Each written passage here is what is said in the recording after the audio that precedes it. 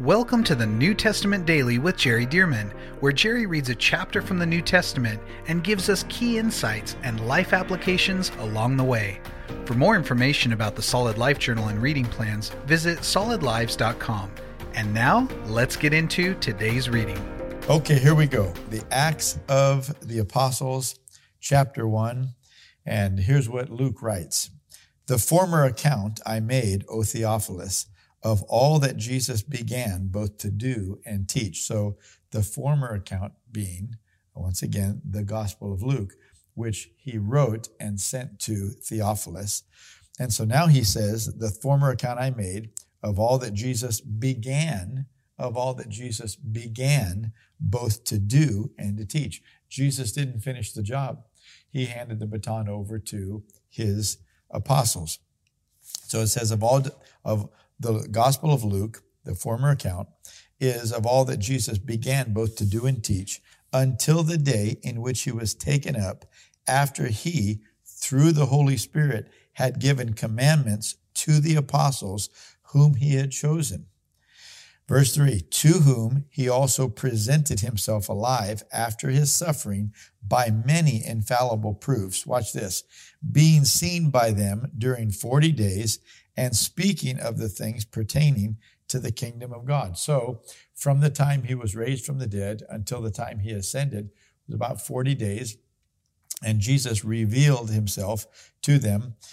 And then it also says that he was speaking of the things pertaining to the kingdom of God.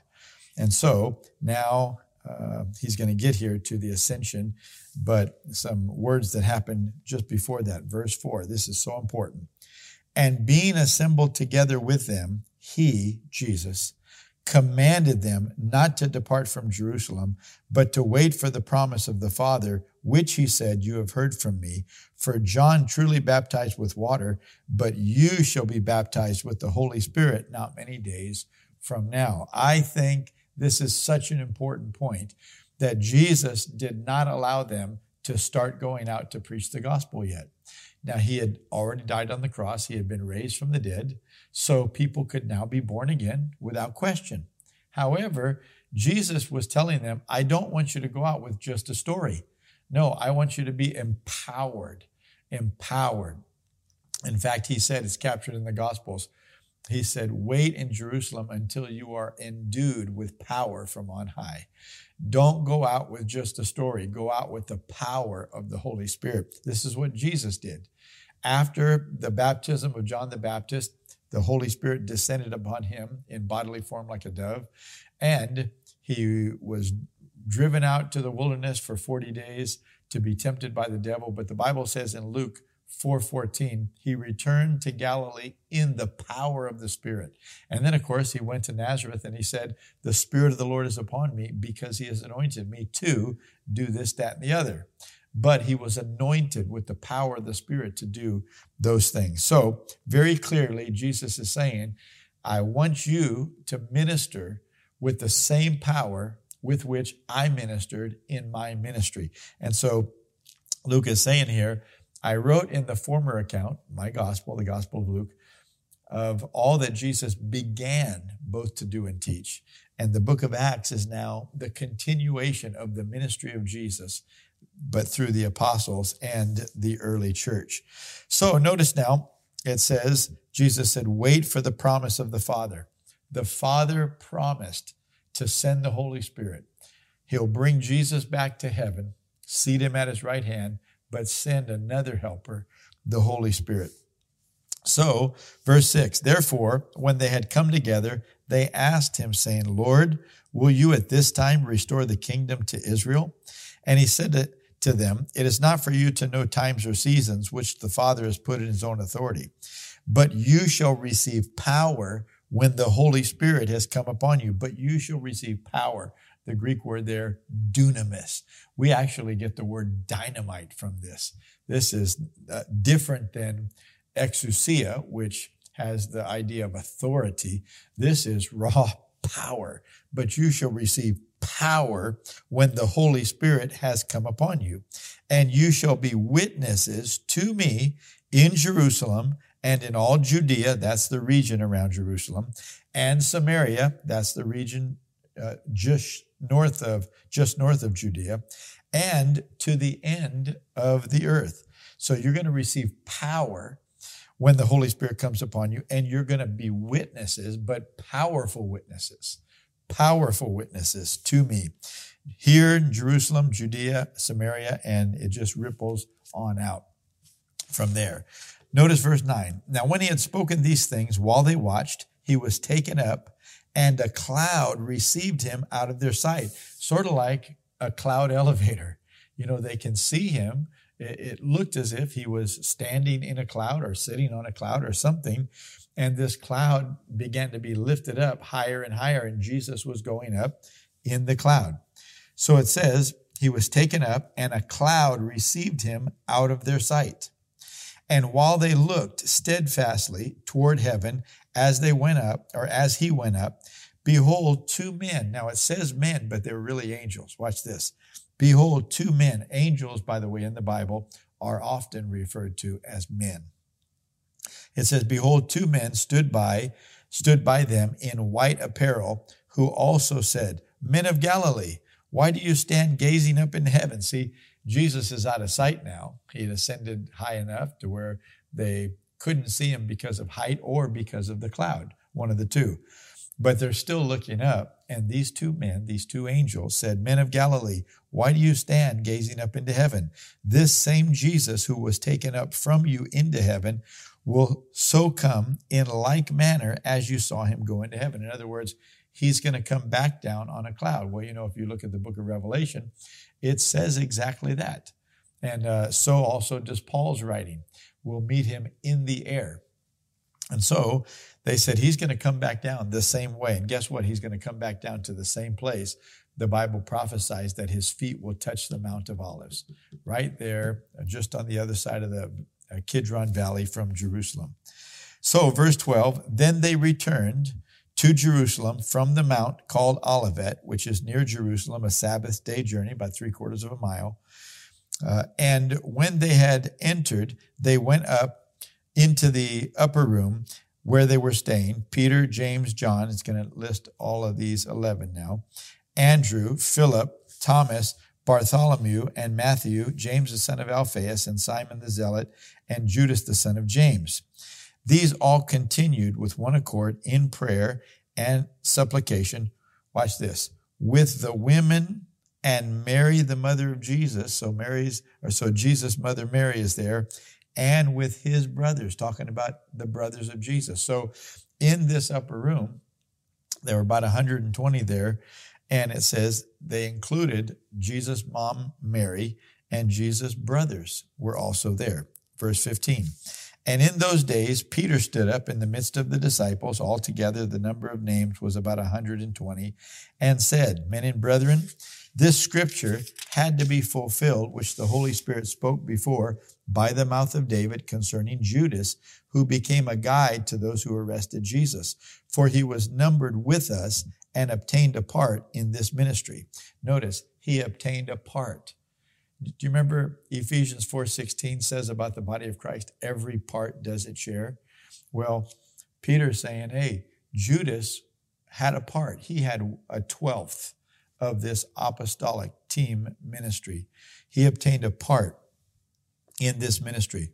Now this man purchased a field with the wages of iniquity, and falling headlong, he burst open in the middle, and all his entrails gushed out. So we also know from one of the Gospels that Judas hanged himself. Well, he must have maybe hung himself in a way that maybe he threw himself down over the side of a cliff or something. But nonetheless, he must have cut himself open, and his bowels came out. So it went on to say in verse 19, and it became known to all those dwelling in Jerusalem, so that the field that was purchased with 30 pieces of silver that he took back to the chief priest, it says, so that the field is called in their own language, Akeldama, that is, field of blood. For it is written in the book of Psalms, and now here's Peter being discerning. Peter is recognizing that there are some prophecies about Judas betraying Jesus, and also about somebody needing to take the place of Judas. Watch this. For it is written in the book of Psalms, let his dwelling place be desolate, and let no one live in it. And, he quotes another place, let another take his office. So Peter is discerning, even though he's not filled with the Spirit yet. It seems he has the Holy Spirit in him. Jesus, you remember at the end of the book of John, breathed on the disciples and said, receive the Holy Spirit. But he discerns that this line, let another take his office, is a prophetic utterance that relates to Judas. So, and by the way, when you go back to that psalm, it certainly doesn't seem just obvious that that's what it is. We would have no idea had this not been in the text. So it's let another take his office. Therefore, of these men, watch this. He's going to give some criteria. Of these men who have accompanied us all the time that the Lord Jesus went in and out among us, beginning from the baptism of John to the day when he was taken up from us, one of these men must become witnesses with us of his resurrection. So Peter gives two criteria that have to be met for a person to be considered to take the place of Judas. And one was that they had to have been with them as a disciple, not necessarily one of the 12, of course, but one of the disciples. Do you remember Jesus had the 70, but he had more disciples than that. It said he had to be with us that whole time so that he could be a witness of all of the ministry of Jesus from the baptism of John to the ascension. So that's one.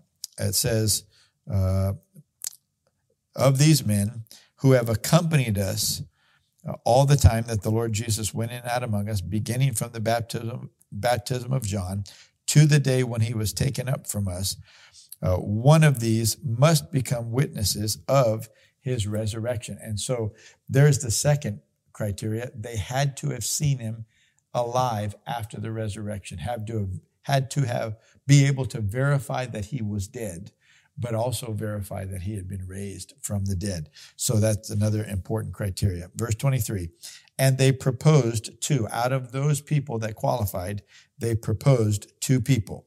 Joseph, called Barsabas, whose surname was Justus, and secondly, Matthias. And they prayed and said, you, O Lord, who know the hearts of all, show which of these two you have chosen to take part in this ministry and apostleship, from which Judas by transgression fell, that he might go to his own place.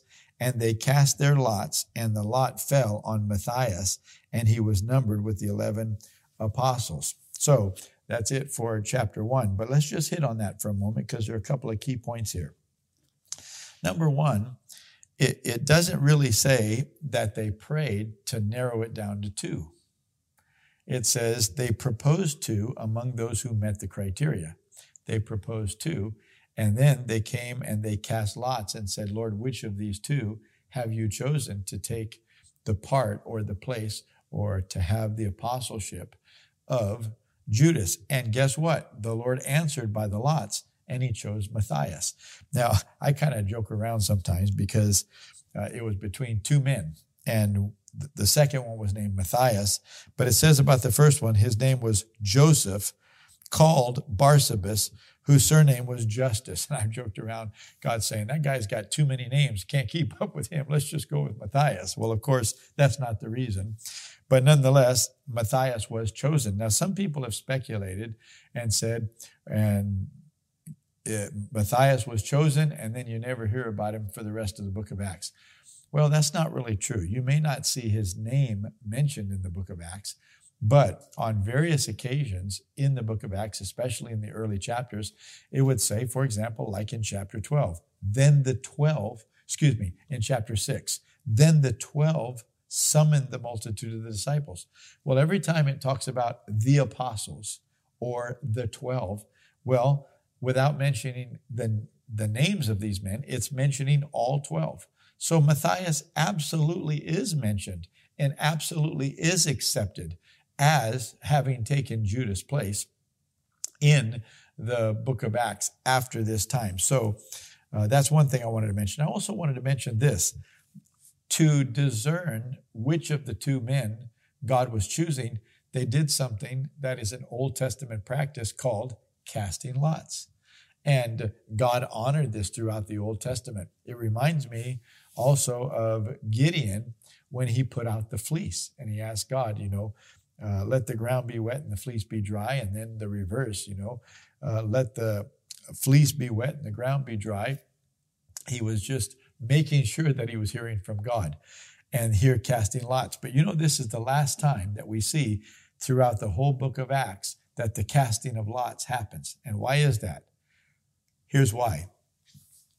The very next chapter is when the Holy Spirit falls. People are filled with the Holy Spirit from the inside. Their spirits is sort of the container, and they become full and overflowing with the Holy Spirit.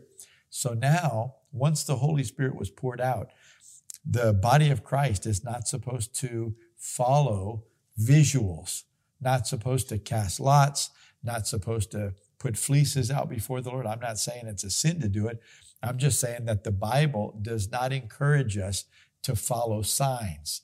I've seen people say, Lord, if you want me to, something silly as this, Lord, if you want me to marry Lucy, then I pray that 14 red cars go by my house in the next hour. Can you imagine that? And then, of course, a person that really loves Lucy might be saying, okay, Lord, how about 3? Okay, how about 1, Lord, right?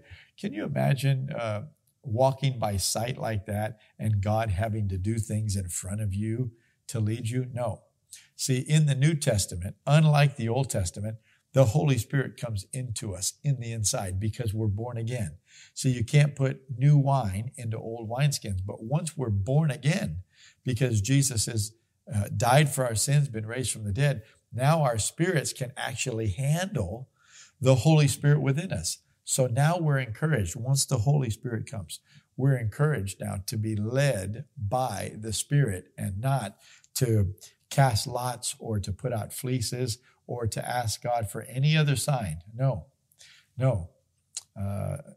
Paul said in Romans 8 that as many as are led by the Spirit of God, these are sons of God. As many as are led by the Spirit of God, these are sons of God. So Jesus also said in the 16th chapter of John, when the Holy Spirit comes, he will guide you into all truth. He'll guide you into all truth. So now we don't need to cast lots. You'll never see that happen again in the book of Acts. The Holy Spirit prompts them. The Holy Spirit leads them. The Holy Spirit speaks to them. And so now we're to be led from the inside by the Holy Spirit, not through open and closed doors. Well, the Lord opened the door or the Lord closed the door. Well, not every open door is God and not every closed door is God saying no. Because sometimes we need to say to the mountain, be removed. The obstacle, see? No, we need to be led by the Holy Spirit. He always knows what to do, and he was sent to lead us and to guide us. And so that's a word for somebody today. The Lord is saying, I'm leading you. Ask me. I will lead you from the inside. I will lead you by my Spirit to do everything that I prepared and called you to do. And so, Lord, cause that to happen in our lives today. We pray it in Jesus' name. Amen. Okay, that's Acts chapter 1, and I look forward to tomorrow, Acts chapter 2. Thank you for joining us for the New Testament Daily with Jerry Dearman. And thank you to those of you who have partnered with Solid Lives to help get this daily podcast and other resources like it to thousands of people around the world. If you would like to partner with Solid Lives, visit solidlives.com/give. To find out more about the ministry of Solid Lives, how you can be a part of this church planting and disciple-making movement, or for more great teachings and resources by Jerry, visit solidlives.com. We also want to invite you to check out Jerry's other podcast called The Jerry Dearman Podcast. Here, Jerry shares with us at least weekly from God's Word, challenging us and equipping us to fulfill the amazing plan that God has for our lives. You can find links to this podcast as well as Jerry's YouTube channel online at solidlives.com. Thank you again so much for joining us, and we'll see you right here tomorrow as we jump into the New Testament Daily with Jerry Dearman.